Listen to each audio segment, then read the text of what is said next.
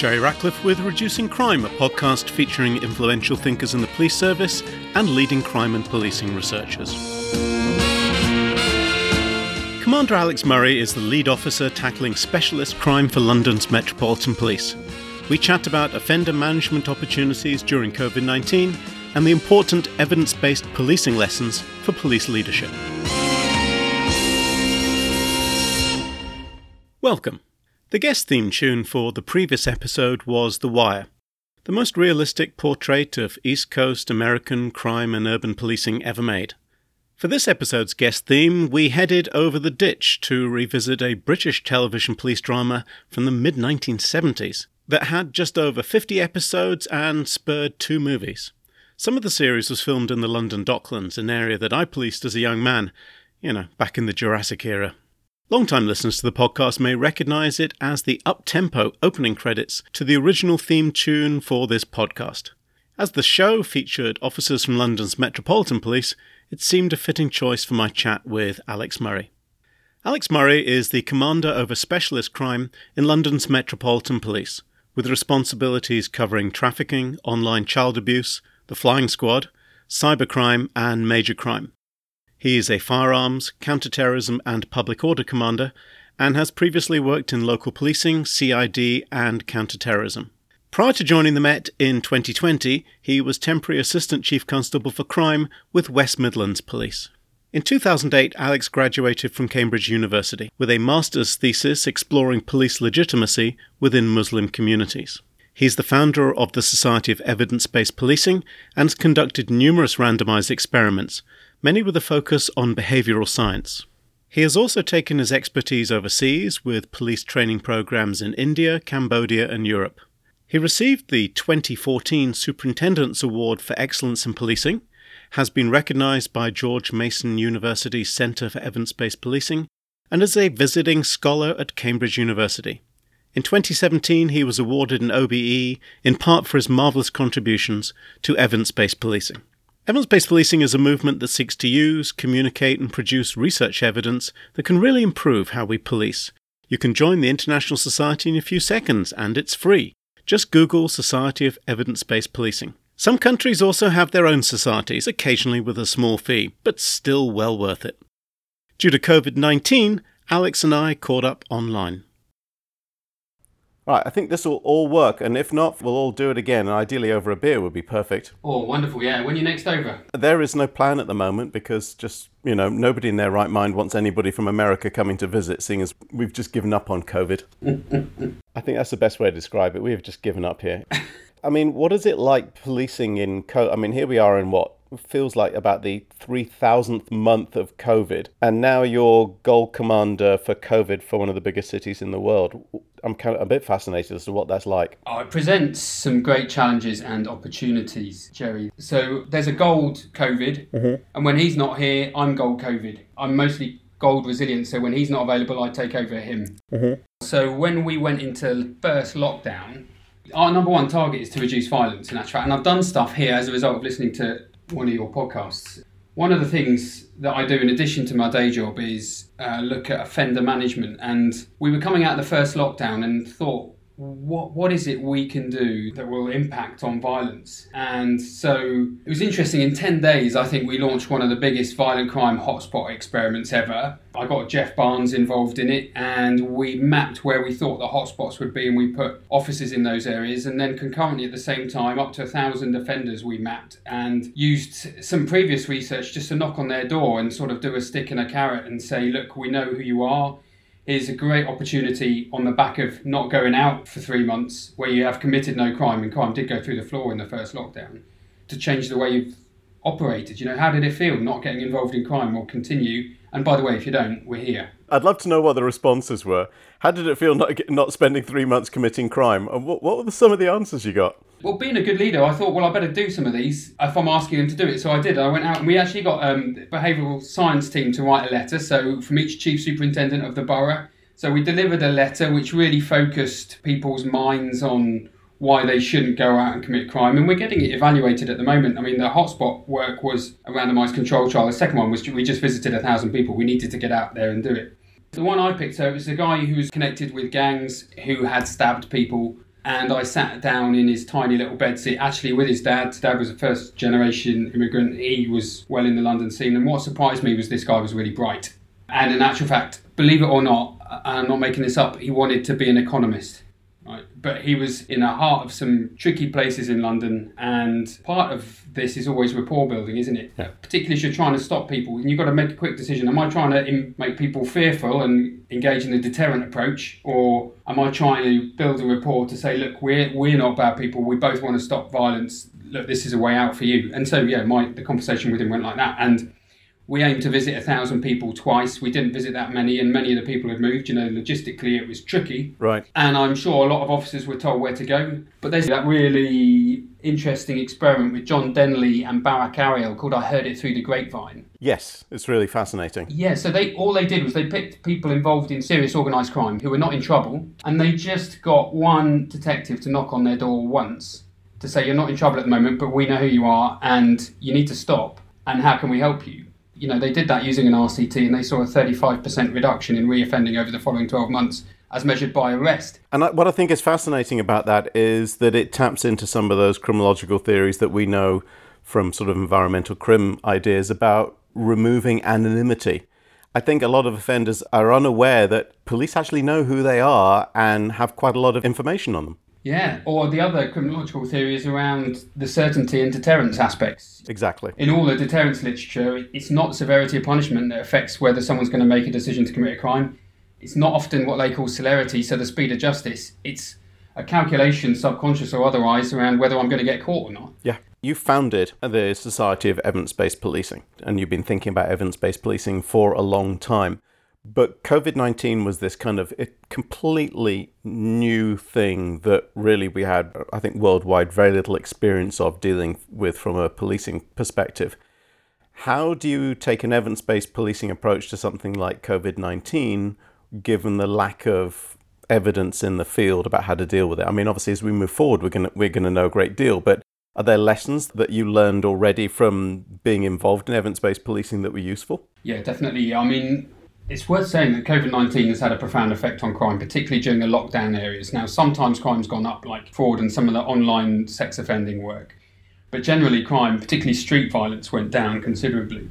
And even the news on domestic violence is relatively mixed. A lot of people are using dodgy data to say it's gone up, like calls to helplines and stuff like that, and a lot of them aren't absolutely bang on straight up data. So some of the observational differences are quite interesting, but perhaps the one in the UK that makes me think the most is, how do we take the community with us? How do we come out of this? Bearing in mind it's a health crisis we're facing, not a criminal justice crisis we're facing. How do we come out assisting the strategic aims of reducing infections in the UK, whilst also having the public think that we are legitimate and think that the relationship with the police is good? So in the UK, we've been following this thing called the 4E approach. You engage, explain, encourage, and the last bit is enforce. Rachel Tuffin talked about that on her episode, yep. So perhaps the criminal justice insight in that is a one around legitimacy and procedural justice. Now, what do we mean by legitimacy? Well, it's to what extent do the public think that we've got the right to do what we do? Why is that important? Because if they think that, then they're more likely to comply with us, cooperate with us, and empower us to do things. And what is the thing that best builds, therefore, legitimacy? Well, it's procedural justice. And these are all stupid jargon words, but what is procedural justice? Well, it's not rocket science, but sometimes we just don't do what is not rocket science. So it's treating people with dignity and respect, demonstrating your motivation is good, and listening to what the individual has got to say.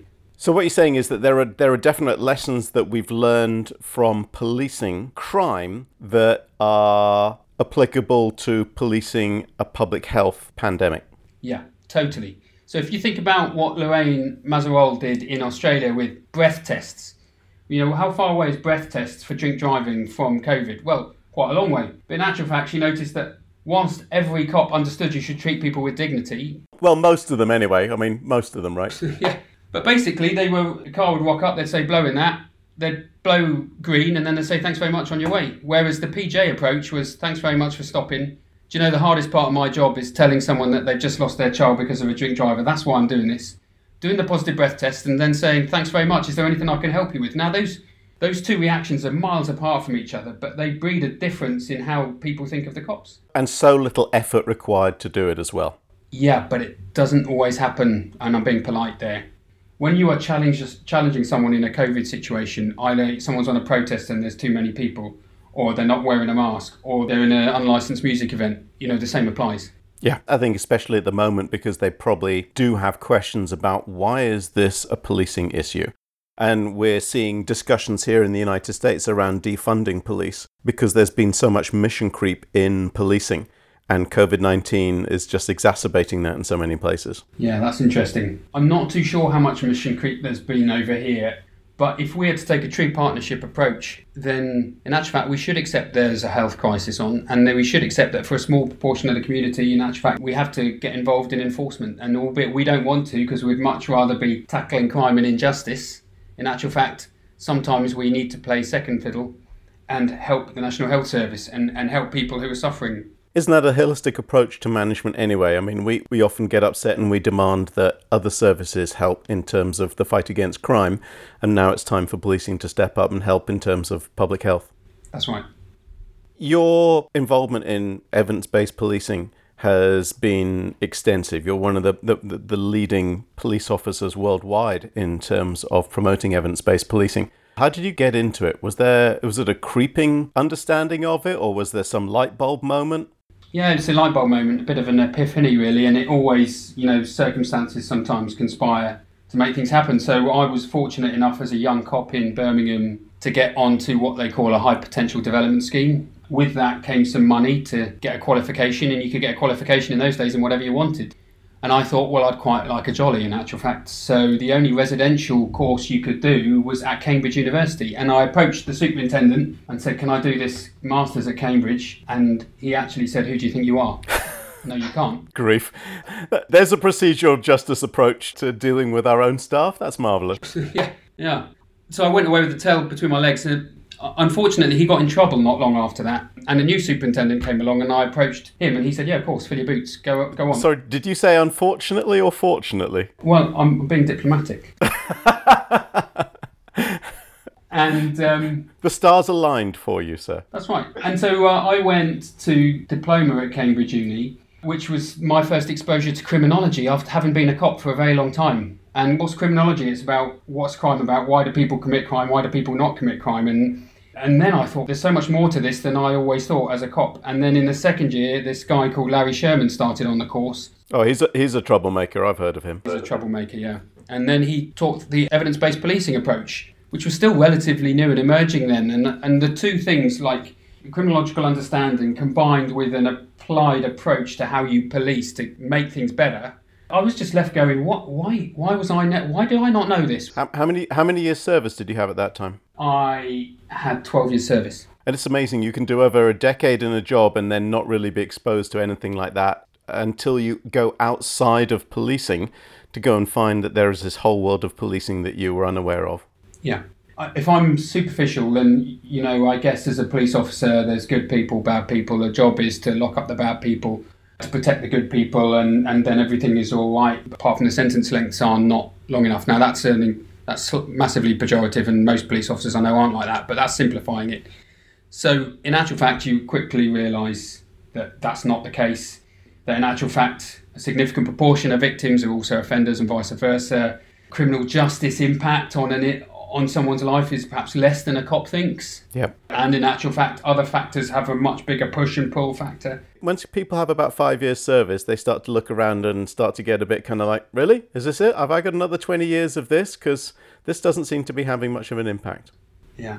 And of course, let's not kid ourselves. People can't generally commit crime when they're in prison. So we're not here saying being on one end of the spectrum, lock them all up, or prison is bad for everybody. People can't generally commit crime in the community if they're incarcerated. So and the worst people need to be in prison. Well, let's not debate around whether prison works or not. That's for another time, I'm sure. But in every community, there are some people who really worked hard to earn our love and attention. That's right. But our job is to prevent crime, is it not, I think? Exactly. And part of preventing crime is making sure we get the worst people incarcerated. But then when you move above and beyond that, as a cop, what is it you can do to prevent crime? And we can be a lot more sophisticated and look at the evidence of what is effective and what isn't. And that's important. And that's what evidence-based policing is about. I think what is effective and what is not effective. And if you don't know, how do you get to a point where you understand whether it is or not? So you got a bunch of that from your classes with Larry Sherman. So I'm a little bit fascinated because you got an undergraduate degree from Birmingham, yes? Yes. What was that in? Geography. So like I did, do you think undergraduate degrees are preparing people for an understanding of science and evidence? Yeah, I think it does in a way, and there's no fear around reading a research paper, for example. Now, of course, some of the best policing scholars, like yourself, Jerry, are academics. You have a very low bar for best policing scholar. Carry on. But being an academic, they also write in a particular way, and that needs to be translatable if we're going to do something with it. And so I guess having an undergraduate degree often will prepare you for reading stuff and understanding stuff like that first time, and it doesn't present any issues. But, the amount of people, for example, who've been through the Cambridge Masters Programme who've never had a qualification and come out writing incredible stuff, it's never an issue. I mean, one of the things that I remember from my policing days in the Met, which is the force that you're with now, is how many super bright, smart people there were that didn't have qualifications. And I think half of getting through an undergraduate degree is just learning the mechanisms and the skill set to get through. But the innate intelligence is still there. Yeah, with you 100%. And I think some people could conflate the argument with now having a degree to join the police with, so what you're saying that I'm not intelligent, which of course is so far from the truth. I think you've just said that. It's just now saying that their world is so complex that every cop who joins can get a degree as they join, which is what nursing does and has done a long time ago. So even though I've been saying that I think the best time to catch people is when they have at least 5 years service, because I think they're more open to different ideas about how to do policing, do you think that we should be teaching people about evidence-based policing earlier in their policing careers then? Because you went 12 years before you were really exposed to Larry Sherman and those kind of ideas. Do you think we need to be doing more of it earlier? Yeah, for sure. I think some of the basic tenets of evidence-based practice is really important. I think some of the basic tenets of criminology is really important, and it gives you an understanding of why people are who they are, and that can actually change how you treat people out there. I did one really interesting experiment where we put growth mindset graffiti in cell blocks, right? So a prisoner comes along, they're sitting in a blank cell for 24 hours. Well, now they can read graffiti on the wall, and the graffiti actually came from the voice of an offender, and it spoke about how they used to blame everyone else and they realised they got to change, right? So that was the crux of it. But the thing that it made me think about was I wonder how many police officers are reading that graffiti, and I wonder to what extent it makes people and officers realise, particularly perhaps those young in service who are coming in, that there is a depth of character to everyone involved in this game of criminal justice, all the police officers and all the criminals. And I think if you have a good understanding of where a criminal is coming from, then you're better equipped, to catch them, to incarcerate them if necessary, but also to understand what needs to change in their lives to stop them offending and hurting more people. Is that one of the ways that we should be thinking about moving a little bit more evidence-based education to the front line, thinking about ways like graffiti around police stations and different ways to reach out to them? I think there's a bit around criminology. Why do people do bad things and what works? I think if people understand what works, then when their sergeant or their boss tells them to do something, they'll know that it's effective or not, and it might change their motivation. And then I think as you go up a couple of ranks, there's a bit around, if I am setting a load of tactics, are those tactics effective? Or if I am commissioning work from the third sector or something, what evaluation am I asking for? And are they engaging in something based on ideology or evidence? Because we all want the same thing. Everybody wants violence to stop or offending to stop. But sometimes we're going about it the wrong way, and so often we do it based on ideology rather than the evidence of what's effective. And what do you mean by ideology? Well, you can go right and left on this. All domestic violence perpetrators are evil and therefore should be incarcerated for as long as possible, for example, might be an ideological presumption. We need to look at the evidence of what is effective in domestic violence interventions to ensure that, and it's normally the woman with many exceptions, doesn't get assaulted again. And often certain interventions that you think would be effective might backfire, for example. So that's an ideological perspective. And the good old-fashioned scared straight example of, well, let's put everyone through a load of PE because that will make them feel better and offend less. Some of that's not particularly effective. And even some of the mentoring schemes, depending on how you run them, backfire. And of course, there's loads of evidence out there about stuff that isn't bad, but just is a complete waste of time. You're a commander in one of the biggest police forces in the world. So you're spending a lot of time with command staff. What's your perception of the uptake of this amongst command staff? Because there'll be a lot of people who have not been to Cambridge, who have not been through evidence-based policing classes, like the sorts of things that I run and other people run. Is there receptivity or is there resistance to these ideas? What are you experiencing? Well, in the Met, I find people are really open to it. And of course, there's exceptions. And I think so much depends on the chief officer. I know other forces around the world where the chief officer changes and suddenly everything changes. That's crazy, isn't it? If the chief officer does not like it, then you stop being engaged in it. Which is interesting, isn't it? Because this is about what works and what doesn't work. This is not like a fad that comes and goes. It wasn't invented in medicine and then after 20 years they said, let's move on to the next fad. Right. I've heard that quite a lot, that people go, oh yeah, it's about evidence-based policing now. It was about problem-orientated policing last time. Before that, it was intelligence-led policing. And before that was community-based policing. What will it be next time? And which is, absolute nonsense. Evidence-based policing means how do you problem solve appropriately? How do you deal with intelligence appropriately? It's the overarching tool that sits over the top of all of those. Yeah, I mean, hey, if you want to be evident, you could be a very evidence-based criminal if you wanted to. In fact, I'm sure some of the best ones are. Yeah. They will test rigorously and empirically what is effective and what isn't effective, and then do what is effective because it will achieve their aims. And they will continue to track their progress, and they will track how they're doing and monitor their performance, like very good drug dealers will do in terms of tracking what the market needs and in terms of how they're doing financially. Yeah, so Jeff Bezos recently, no, it wasn't Jeff Bezos, it was Uber, talking about how they said sorry to their customers. And of course they do loads of trials where they go, let's just try saying sorry, let's try saying sorry with a $5 refund.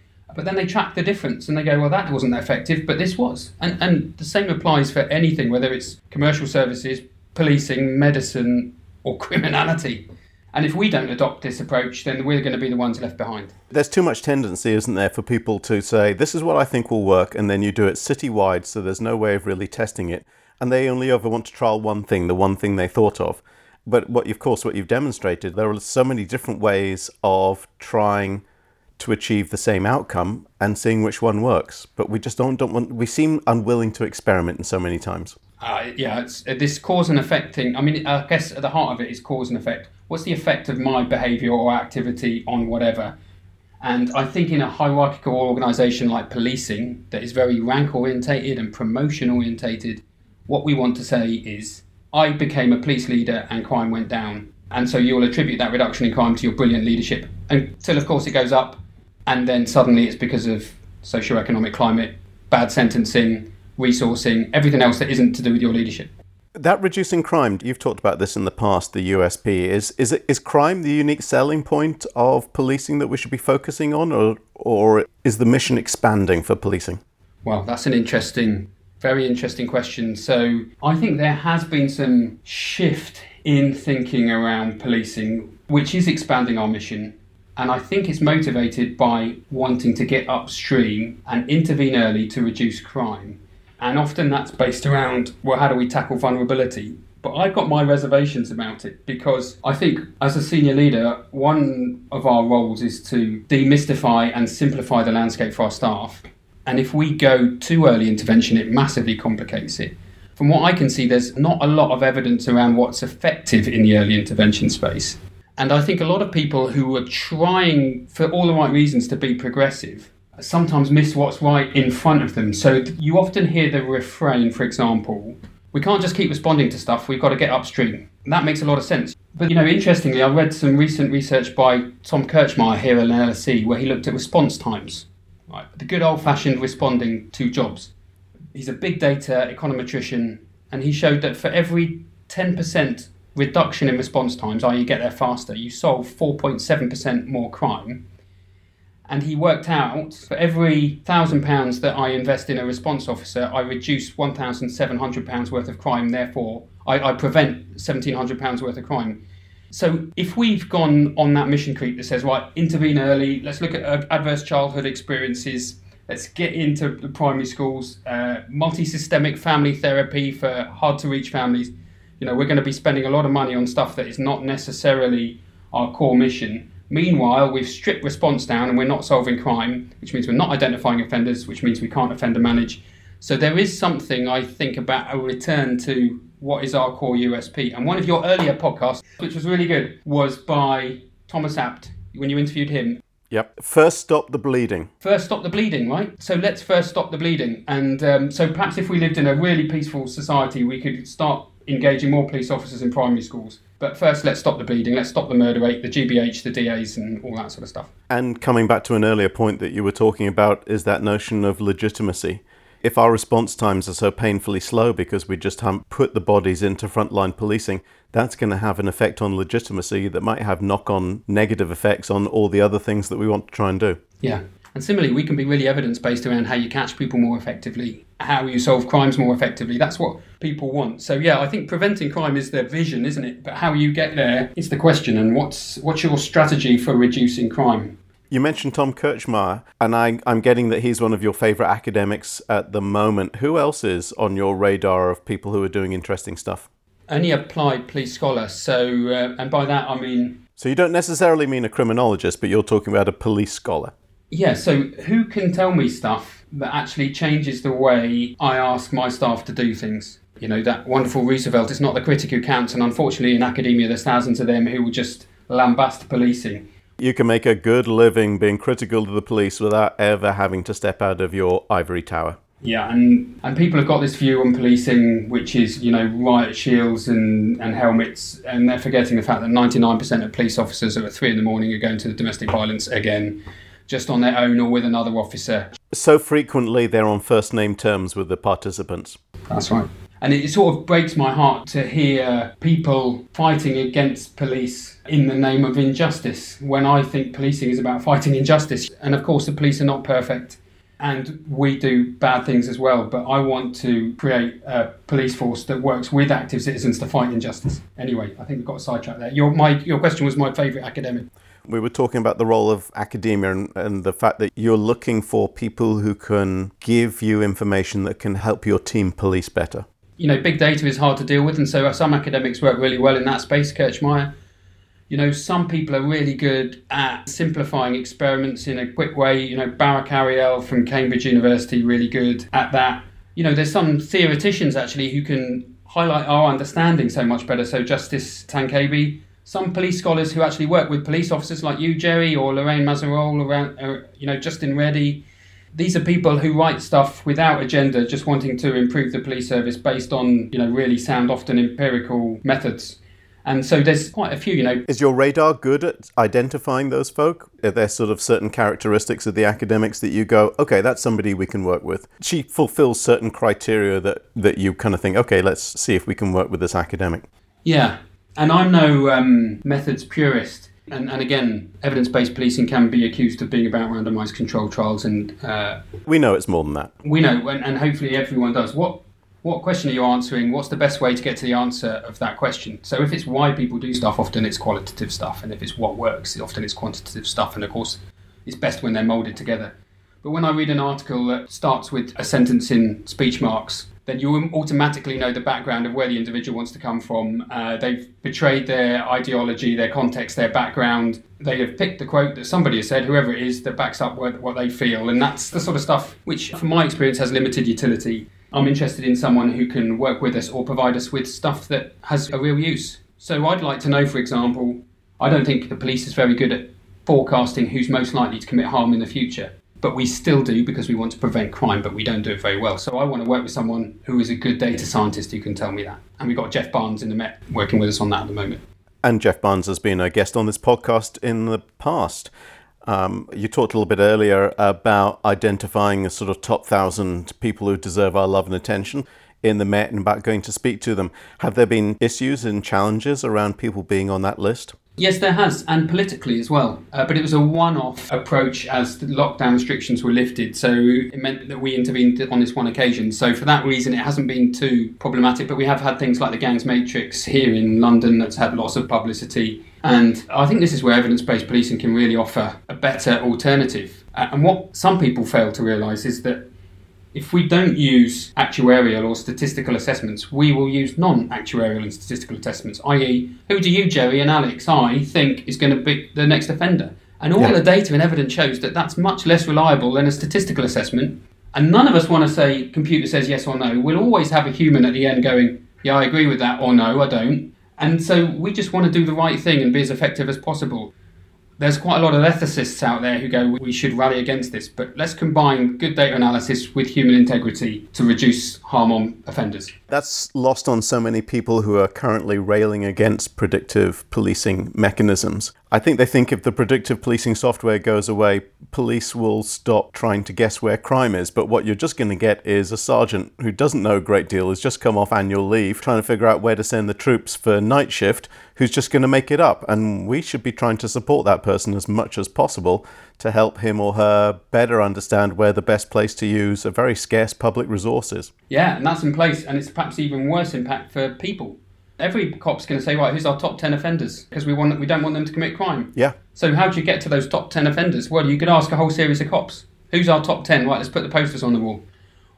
Or you could go through a whole set of analytics using regressions and things like that, and you can compare their accuracy in it. Hey, if one's more accurate than the other, you want to use the accurate one, right? Absolutely. And of course, all the evidence shows that using multiple regressions and decision trees and methods like that are more effective. And that's a very difficult one because I think people don't like the idea that a computer is making these sort of life-changing decisions.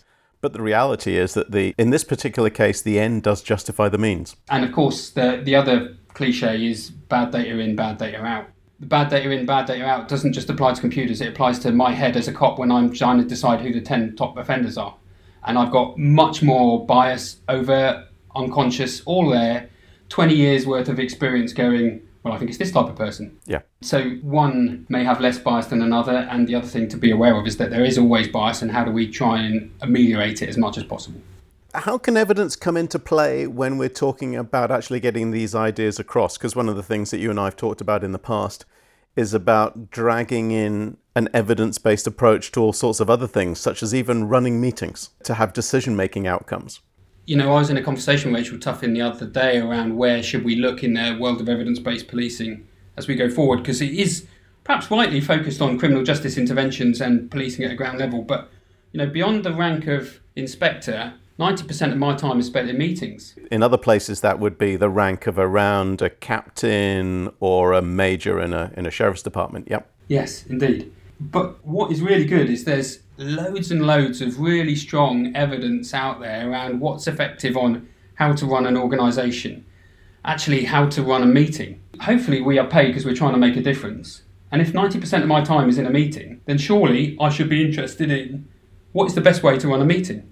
And I'll tell you what, in a hierarchical organisation, meetings are fascinating if you were a sociologist. When you say fascinating, don't you mean just basically depressing? Well, there's that wonderful phrase, the HIPPO, the highest paid person's opinion. Yeah. And obviously that's very overt and explicit in policing because it's normally who's chairing the meeting who's the highest rank. HIPPO decision-making, isn't it? HIPPO decision-making, yeah.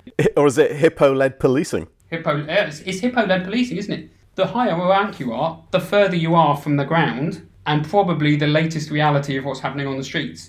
Yes, but you think you're the most experienced and you think you know more about it than anybody else, because perish the thought from your exalted position that you might actually drag in a street cop who was actually out there yesterday. Yes, indeed. You know, Google and Amazon and some of the big data firms have done quite a lot of really good research around productivity, around how to run a meeting. Where in actual fact, the papers go out beforehand, they're written in a particular way. The HIPPO opens up the meeting by saying, okay, we don't need to go through the papers because you've all read them, so you don't waste the first meeting. And then they say, right, let's have some opinions. And they don't betray their opinion. And in actual fact, everyone listens to each other, and then a decision is made at the end of that. If you end up writing the How to Be a Senior Police Officer and Run a Meeting manual, you could end up being one of the great unsung heroes of policing. And I say unsung because nobody's going to give you a medal for writing a book for how to run meetings, but it sounds like it's really important. Yeah, it is. Yeah, so if I just look at my podcast list now, obviously Reducing Crime is right up there. Absolutely, as it should be. Work Life by Adam Grant. He's an organisational psychologist, and I listen to everything he says, and there's so much in there you go, well, that is applicable to how I run policing. And Freakonomics, you know, my favourite of all time, other than yours. The check's in the mail. No worries. Malcolm Gladwell, of course, for everything. And of course, much of this is caught in a book by Matthew Syed called Rebel Ideas. He's a great writer, yes. And he started playing table tennis. He was intrigued why there were 7 world champions came from one little village in England.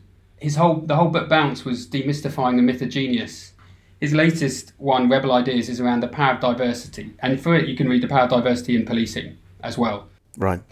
How you need diversity of thought within the organisation you operate in. And a lot of that is how to run meetings. But that requires senior leadership who are running the meetings, generally it's always the senior leaders who are running it, to be comfortable with disagreement. And I think that's something that they struggle with.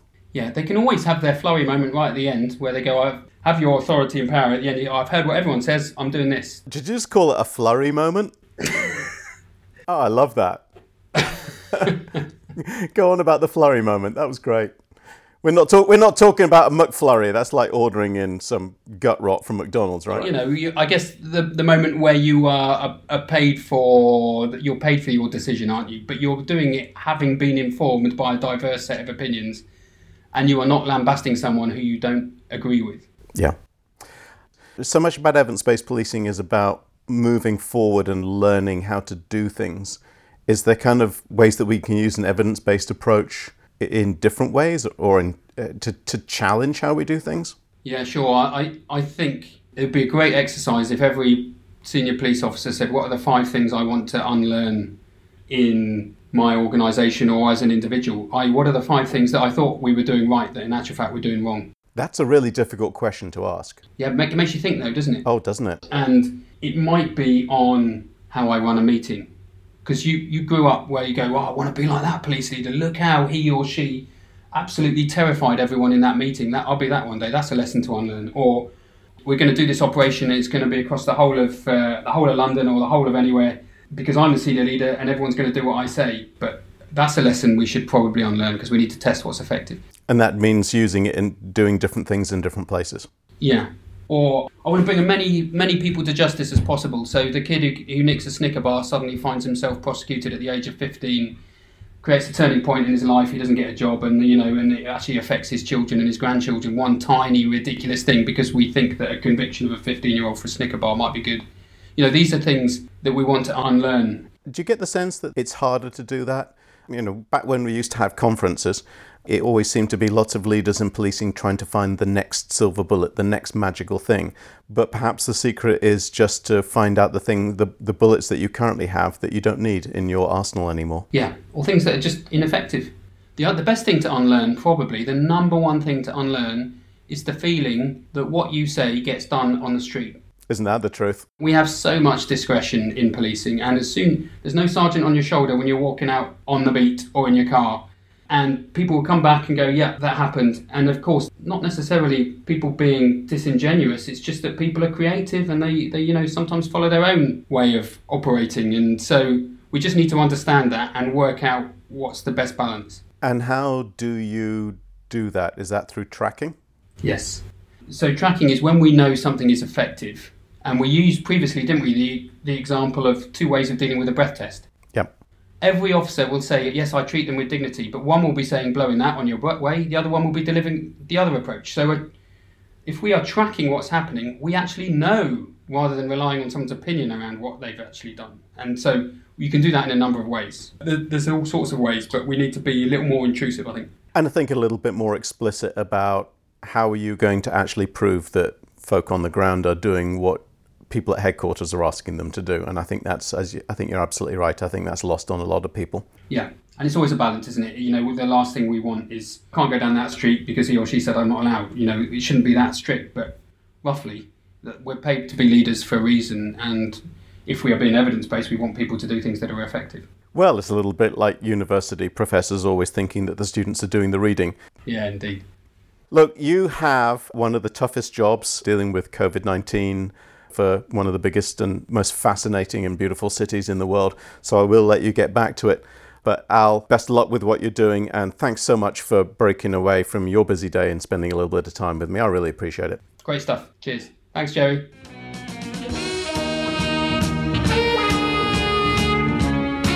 That was episode 31 of Reducing Crime, recorded remotely in November 2020. You can find a transcript of this and every episode at reducingcrime.com/podcast. And new episodes are announced on Twitter at _reducingcrime. If you're somewhat of a masochist, you can also follow me at Jerry_Ratcliffe. Be safe, and best of luck.